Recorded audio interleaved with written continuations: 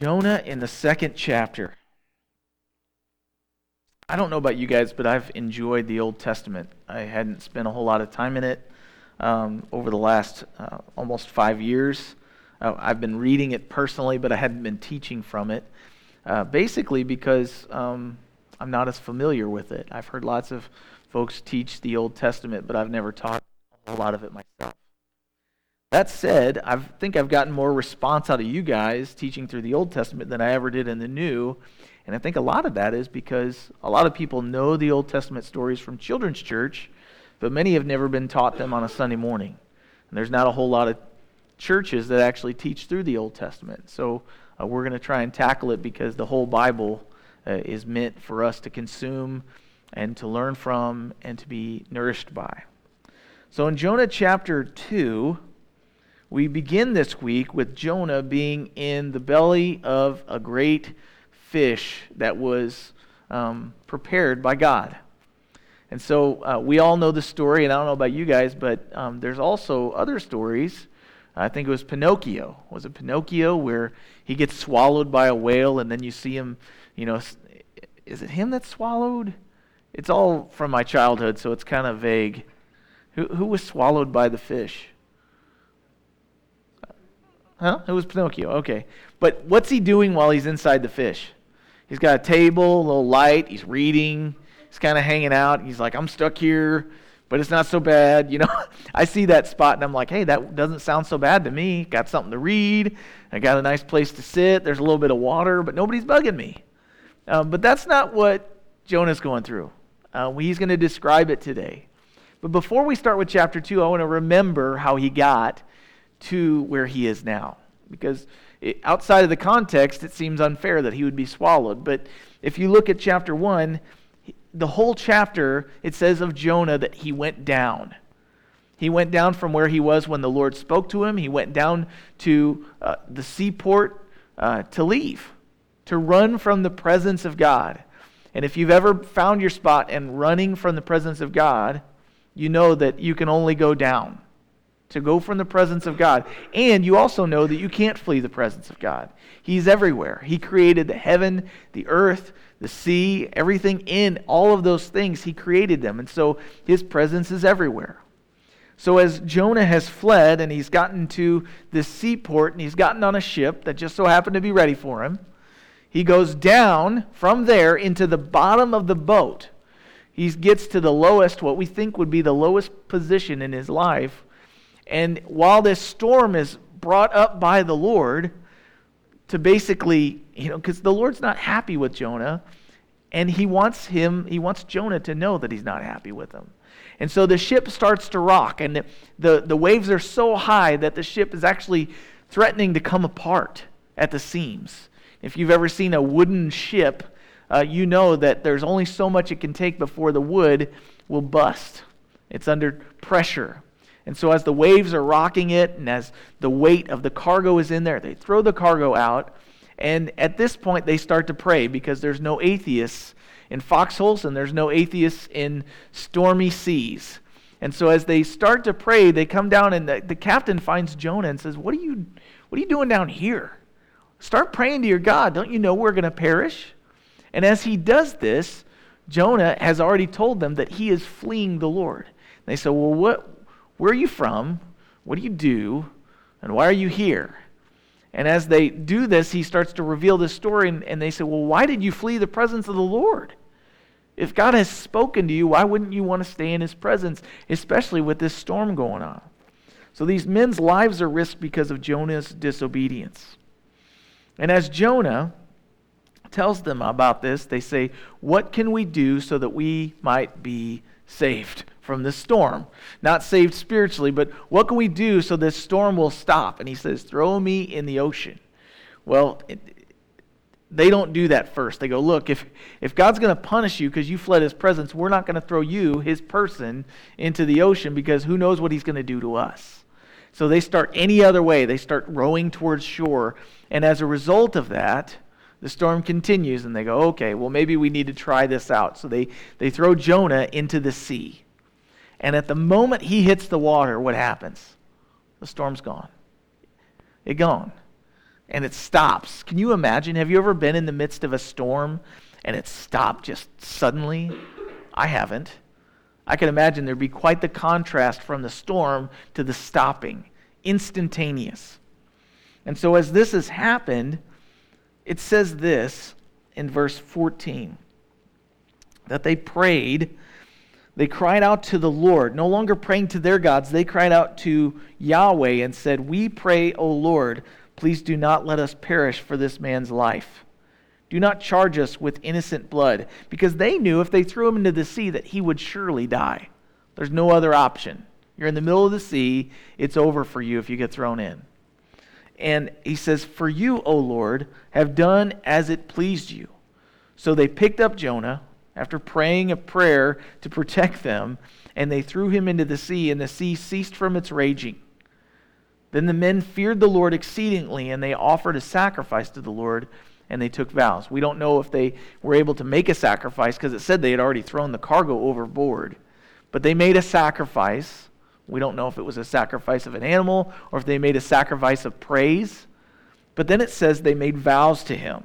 And if you've ever been delivered by the Lord through something, you kind of get to the other side and you're like, "Lord, I'll never go through this again. I'm going to do this, this, and this for you because you've been so good to me." They're compelled by his mercy. But then verse 17 says, "Now the Lord had prepared a great fish to swallow Jonah. And Jonah was in the belly of the fish for 3 days and 3 nights. And then it says in verse 1, "Then Jonah prayed." This is the first time that we see in this book that Jonah prayed. So let me ask you, the story of Jonah, the book of Jonah, who's it about? Who's the main character? You know, many would say Jonah. Many would say, that there's other characters. There's the sailors. There are the mariners, and then there's also the Ninevites. Those are also some characters. But who's the main character in this story? Who's the main impetus for why this is happening? It's God. God's the main character. And so if we look at this story through the lens of God is the main character, we see that God is speaking to men in various ways. He's speaking to Jonah. He's wanting to speak to the Ninevites, but he's limiting himself to a disobedient prophet. And he's also speaking to these mariners, these sailors. So in every instance, God is continually speaking to men, but one of the men that is supposed to know him gets a word from the Lord, and he is abstinent. He's completely against, or obstinate. He's against listening to what God has to say to him. And so because of that, that's what causes all the turmoil. When God's people hear the voice of God and they rebel against it, it causes more problems, I would submit to you, than when people that don't know God ignore his voice. Does that make sense? We cause more problems for others as people who are supposed to know God's voice by disobeying it than those who don't know the Lord. It's on us. So Jonah is responding to what God has shown him. And there's a book that A.W. Tozer wrote called God Tells the Man Who Cares. But the question becomes, if God tells the person who cares something, what if you don't like what he has to say to you? You know, I've been through that before. He's told me something, and I don't like what he has to say, and so I go, that must not have been God because it doesn't fit in what I think he should say, and so I run from it. But that makes me in the place of God. So Jonah, the book of Jonah, is about the will of God and how we respond to it. We've already seen how Jonah responded to it, but let me ask you, how do you respond to God's word? And it's all about the love of God and how we share it with others. Because as Jonah rebels against and denies God's word to him, he's also denying God's love to others. Does that make sense? When we deny God's word to us, we deny God's love to others. I should have wrote that down. So it's in doing the will of God that we grow in grace and become more like Christ.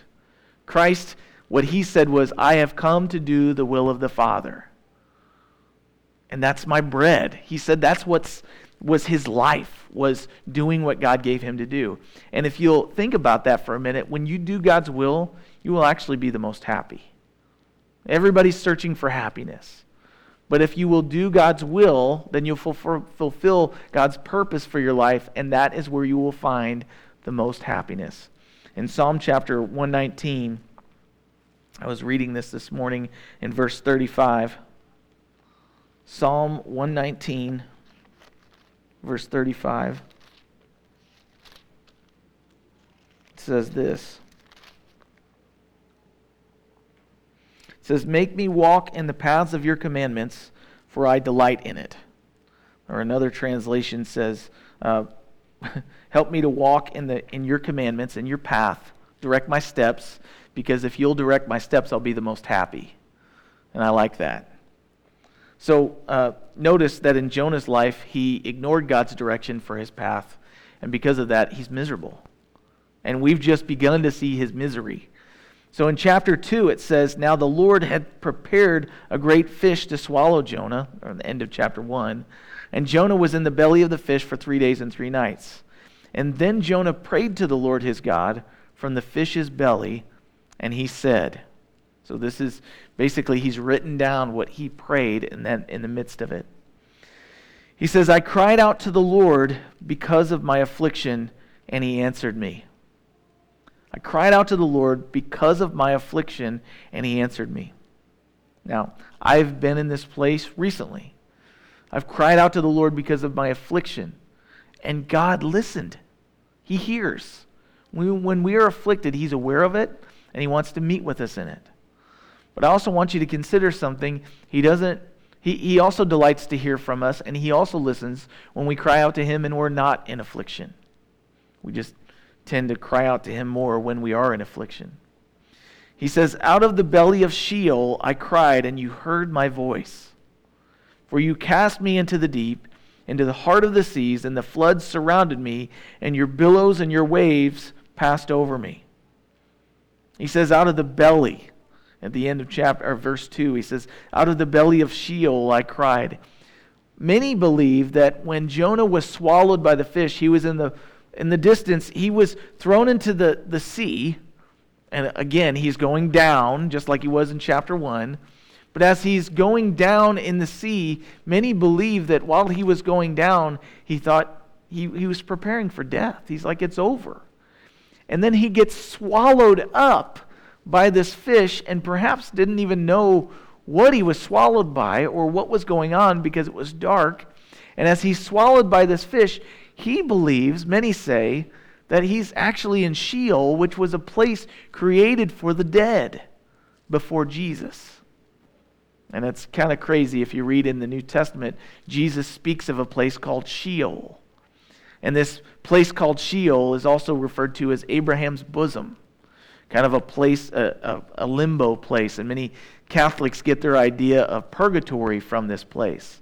Now, in Christ, there is no purgatory. There's no place of waiting to be refined until you're okay for heaven, kind of a cleaning station. There's nothing like that. In Christ, we're all that we'll ever be, and the only reason anybody gets into heaven is because of what Jesus has done, not because of what they have done or gone through. But that said, he believes he is in an eternal place, possibly. Not just a place of trial, not just a place of affliction, not just a place of, a holding tank or a timeout, if you will, which we find out is what's going on. But he's actually in the belly of a fish, but he doesn't know whether this place is eternal or not. And you can imagine the separation and the fear that struck his heart in the midst of not knowing what was going on. So he says there, "You cast me into the deep, into the heart of the seas, and the floods surrounded me, and your billows and your waves passed over me." I like that in verse 3. You cast me into the deep.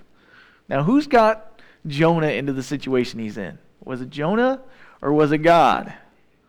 I would submit to you that yes, it was Jonah, but it also says that God prepared the fish. So it's also God.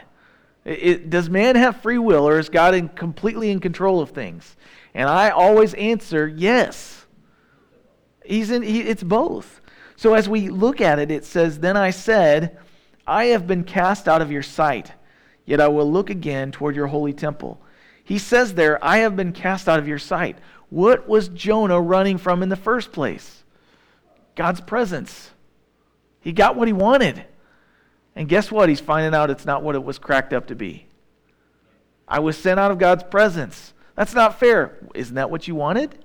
Isn't that why you left God's call on your life in the first place? You wanted to flee God's presence because he asked you to do something you didn't want to do.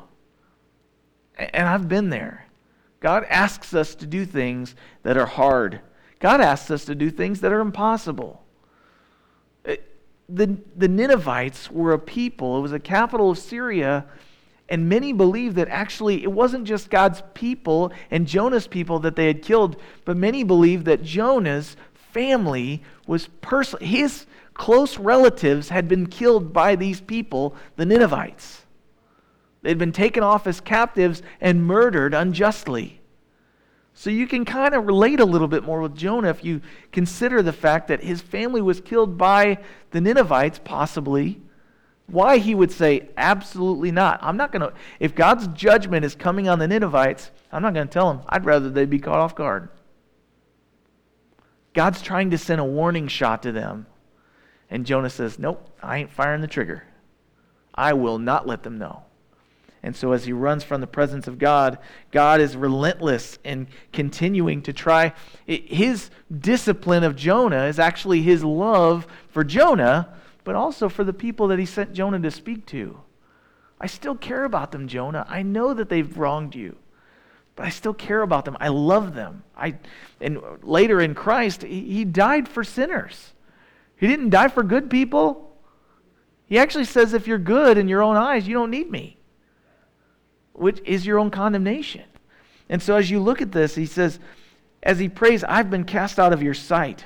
This is a confession of his circumstances and an expression of faith. In the second part of verse 4, he says, yet I will look again toward your holy temple.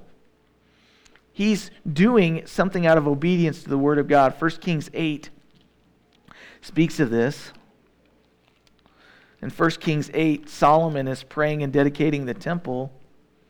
And he says this in verse 46, when they sin against you, meaning his people, for there is no one who does not sin, and you become angry with them and deliver them over to their enemies, and they take them captive into the land of the enemy, far or near, yet when they come to themselves in the land where they were carried captive, and they repent, and they make supplication to you in the land of those who took them captive, saying, we have sinned and done wrong, and we have committed wickedness. That's a confession of guilt. Verse 48, and when they return to you with all their heart, with all their soul in the land of their enemies who led them away captive, and they pray to you toward their land which you gave to their fathers, the city which you have chosen and the temple which I have built for your name. Verse 49, then hear in heaven, your dwelling place, their prayer and their supplication, and maintain their cause, and forgive your people who have sinned against you, and all their transgressions which they have transgressed against you, and grant them compassion before those who took them captive, that they may have compassion on them. For they are your people and your inheritance, whom you brought out of Egypt, out of the iron furnace, that your eyes may be open to their supplication of your servant and the supplication of your people Israel, to listen to them whenever they call to you. God's people in the Old Testament, when they were disobedient, God would allow their enemies to take them from the promised land and to punish them. But there was always an opportunity to repent of their sin that brought them there in the first place, their captivity. And so Solomon said, when they pray towards your holy temple, which was the presence that they knew where God had chosen to rest, then hear their prayer and forgive them of their sin and restore them. And so Jonah is making a step of faith here, and he says, I was cast out of your presence, your sight, yet I will look again toward your holy temple. He's calling upon the promises of God to be restored and forgiven and brought back into fellowship with God. He says here in verse 5, the waters surrounded me, even to my soul. The deep closed around me, and look at this, weeds were wrapped around my head. He's in the belly of this fish. Now, we don't know if it was a whale. We don't know if it was a fish. The word there in the Hebrew for a great fish was actually the word for a sea monster. So we don't know what the sea monster was. Maybe it was Loch Ness. We don't know. But he's in the belly of this sea monster, not only with himself, but also anything that went through that sea monster's mouth into his stomach. Now, if you got a big, huge sea monster, he might have eaten something that's a little bit wicked in there. There could be some, like, what's that show, River Monsters? He could have ate one of those things. And it's in there still trying to survive. I don't know. That's all kind of just thinking on the Scripture. Sometimes we get so stuck on what it says, we don't think about what it was like to be in Jonah's shoes, or in his sandals, or in his, So he's in the belly of this animal, and it actually says that there's seaweed wrapped around him. Now, there's a lot of potential in the midst of this belly of this animal to be accidentally killed. Can you imagine if the seaweed wraps around his neck and suffocates him? Or if the water comes in so much that he drowns inside the fish? So not only is God punishing him, he's disciplining him, but he's also preserving his life in the midst of this. Now, many argue that he must have died in the belly of the whale and God resurrected him. And God is definitely, certainly capable of doing so. But I believe that he was in a state of knowing what was going on, in a state of consciousness, and that is when he prayed. And notice what it says there in the last verse of chapter 1. It says he was in the belly of the fish for 3 days and 3 nights, and then he prayed in verse 1. So maybe you can see something in that, but it seems like he was pretty obstinate. I've met some hard-headed people in my life, and I'm one of them. But I don't know that it would take too long in the belly of a fish to start crying out to the Lord. But it seems like it took him 3 days and 3 nights before he started to pray. Now, you can ask my wife about this. When I get hard-headed, I get prayerless. And in the midst of my hard-headedness, unfortunately, I pray less than I should. And that's when I need it the most. And when you stop praying and you stop relying upon the Lord, each day gets easier to do less and less. And God will allow circumstances to squeeze the junk out of you until finally, in your affliction, you cry out to the Lord. Recognize that ahead of time and start early, because you're going to become like Jonah to your spouse, to your kids. You're going to get nasty. All this stuff's going to be squeezing out of you, and they're going to wish that the Lord would just take you. Like, just take him now, Lord. I can, But in the midst of that, I just want to point out that we're a lot more like, I'm a lot more like Jonah than I'd like to admit. I take a long time to allow myself to be corrected. But it says the waters surrounded him, even to his soul. He's claustrophobic. Have you ever been in a spot where you're so hemmed in that you're just like, get me out of this? I can't take it anymore. I get that like that when I'm in the house too long. He says, the water surrounded me so much that they were going through my skin, even to the depth of my soul. The deep closed around me. Weeds were wrapped around my head. I went down to the moorings of the mountains. You know what moorings are? It's like a foundation. It's like under some of the skyscrapers they build in the cities. They don't just put a foundation with footings like we would for our house, but they drill down almost as deep as the building's going to be tall above the ground, and they pour concrete around steel beams that make it what holds up the structure, kind of like it's a pillar, but it's underground. Well, it says here that he went down so deep that he went to the moorings or the foundations of the mountains. And if you think about the building with the pillar that goes as deep as it is tall above the ground, and mountains are way taller than the buildings we build, the foundations of those are in the sea and they're deep. He says, I went down to the moorings of the mountains, the earth with its bars closed behind me forever. He thought he would never come back up. Yet you have brought up my life from the pit, O Lord my God. Verse 7, when my soul fainted within me, when I was at the very end of myself, he says, I remembered the Lord. Now, do you think he forgot the Lord in the midst of all this going on? I don't think so. I think what it means there is that he remembered the character of the Lord. He remembered the Lord in his loving kindness and patience. He says, and my prayer at that point went up to you into your holy temple. Those who regard worthless idols, he concludes, forsake their own mercy. But I will sacrifice to you with the voice of thanksgiving. I will pay what I have vowed. Salvation is of the Lord. Whoever God wants to save, he gets to save. It's his choice. And I'm down here in the midst of this fish in my discipline because I have withheld the salvation of the Lord, and the Lord won't allow me to do that. That's what Jonah's saying. I recognize that if I want God to save me, how much more does God want to save those who don't know that he's there? And so he says, I will sacrifice to you. He says, those who regard worthless idols forsake their own mercy. Those who make sacrifices to things that can't save them, they're forsaking their own mercy. They're sinning against God. They need to know. So he says, I will pay what I have vowed. I will do what God told me. Salvation is of the Lord. And so verse 10, it says, so the Lord spoke to the fish, and it vomited Jonah onto dry land. Now get that picture. He goes in, he's swallowed. Swallowing something's not gross. I mean, people smack their lips and they chew with their mouth open. Don't get me wrong, it's not pretty. But when they throw up, nobody wants to be around for that. And when a fish throws up, I picture this as this fish just at the right time. God's in charge of this fish, and it's already at the destination at the time that Jonah finally comes to his senses and has his attitude adjusted. And at that point, the Lord goes, okay, you're out of timeout now, but it's not pretty. You ever left your kids in the bath for too long? Like they got that wrinkly skin. Imagine if there was no sun for 3 days. Imagine if they were underwater in this stomach that's got stomach acids in there for digestion. I don't think he had any hair left. I think it was all gone. I think his beard was gone.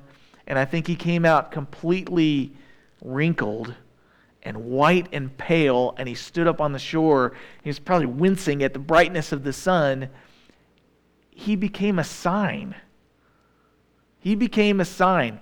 So what we find out, and we'll look at next week more in depth, is he walks to this city of Nineveh. And it says there in verse 1 of chapter 3, the word of the Lord came to Jonah again, or the second time, saying, arise, go to Nineveh, that great city, and preach to it the message that I tell you. And when he gets there, it says that the city was so large that it took a couple days' journey just to get to the center of it. And he stood in the middle and said 8 words, and they all repented. Now, there are many possible reasons for that. But I think one of them is what he looked like. Here's this Hebrew. They knew he was Hebrew. And he stands up and he's telling us this message. He knows the judgment of God. He's experienced it. Look at him. He's missing all his hair. He's that guy with the sandwich board yelling in New York City, the end is near. Except he doesn't have any hair. And if God will judge one of his own people that are inside the covenant law that he's given them, how much more will he judge us Gentiles who have been killing his people? So here we have this man who has rebelled against God's love for other people and has denied his word to him. And God lets him have exactly what he wants, separation from him. And then in the midst of that, his whole attitude, his outlook on life changes.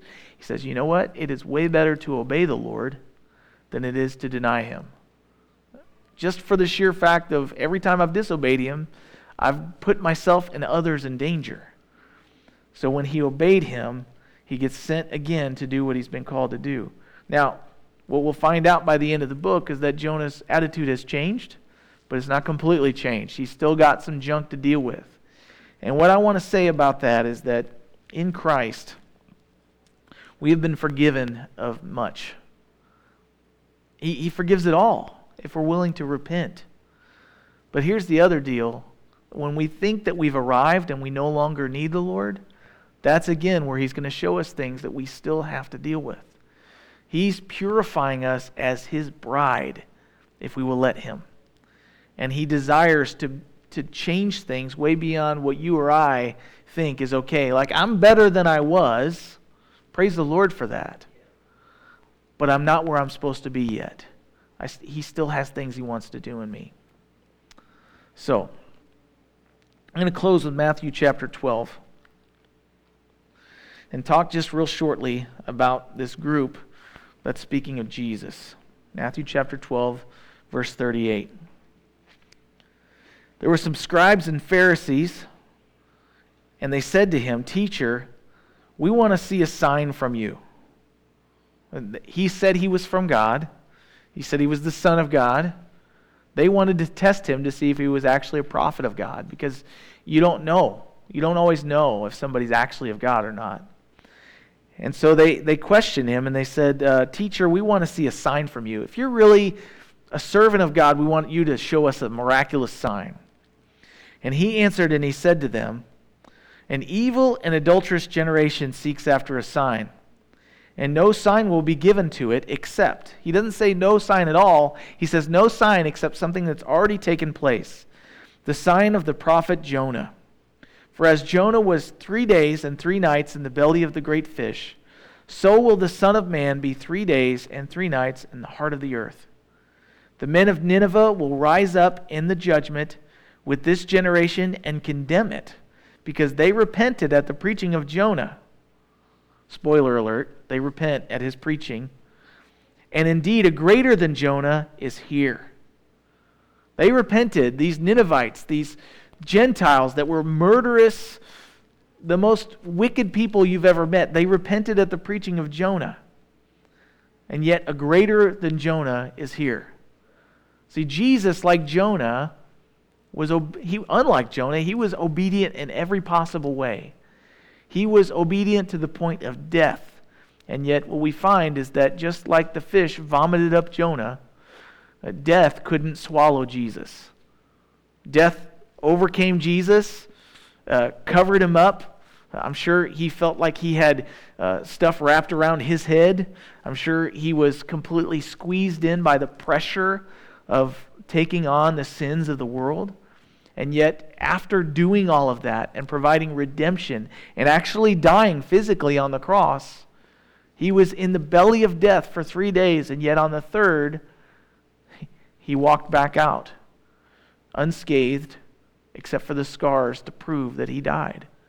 And the resurrection is the proof that the sign that he was who he said he was.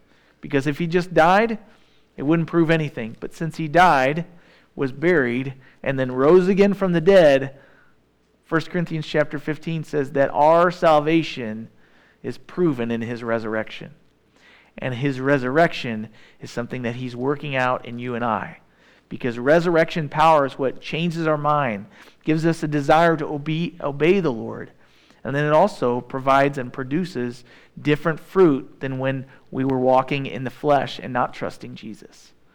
So let me submit to you also that when you are following Jesus, you can know that you are because you keep God's commandments. But your commandments, keeping of God's commandments don't get you to heaven. They actually just prove that you're on the way to heaven already. You want to serve him. You want to obey him. And there's fruit that's produced from that. Salvation for you and for those who hear you. So let's pray. Father God, we thank you so much for delivering Jonah from the belly of the fish. It wasn't pretty. Salvation is a beautiful thing, but the process of sanctification and being transformed from our old ways of thinking are sometimes just as gross as being vomited out of a fish.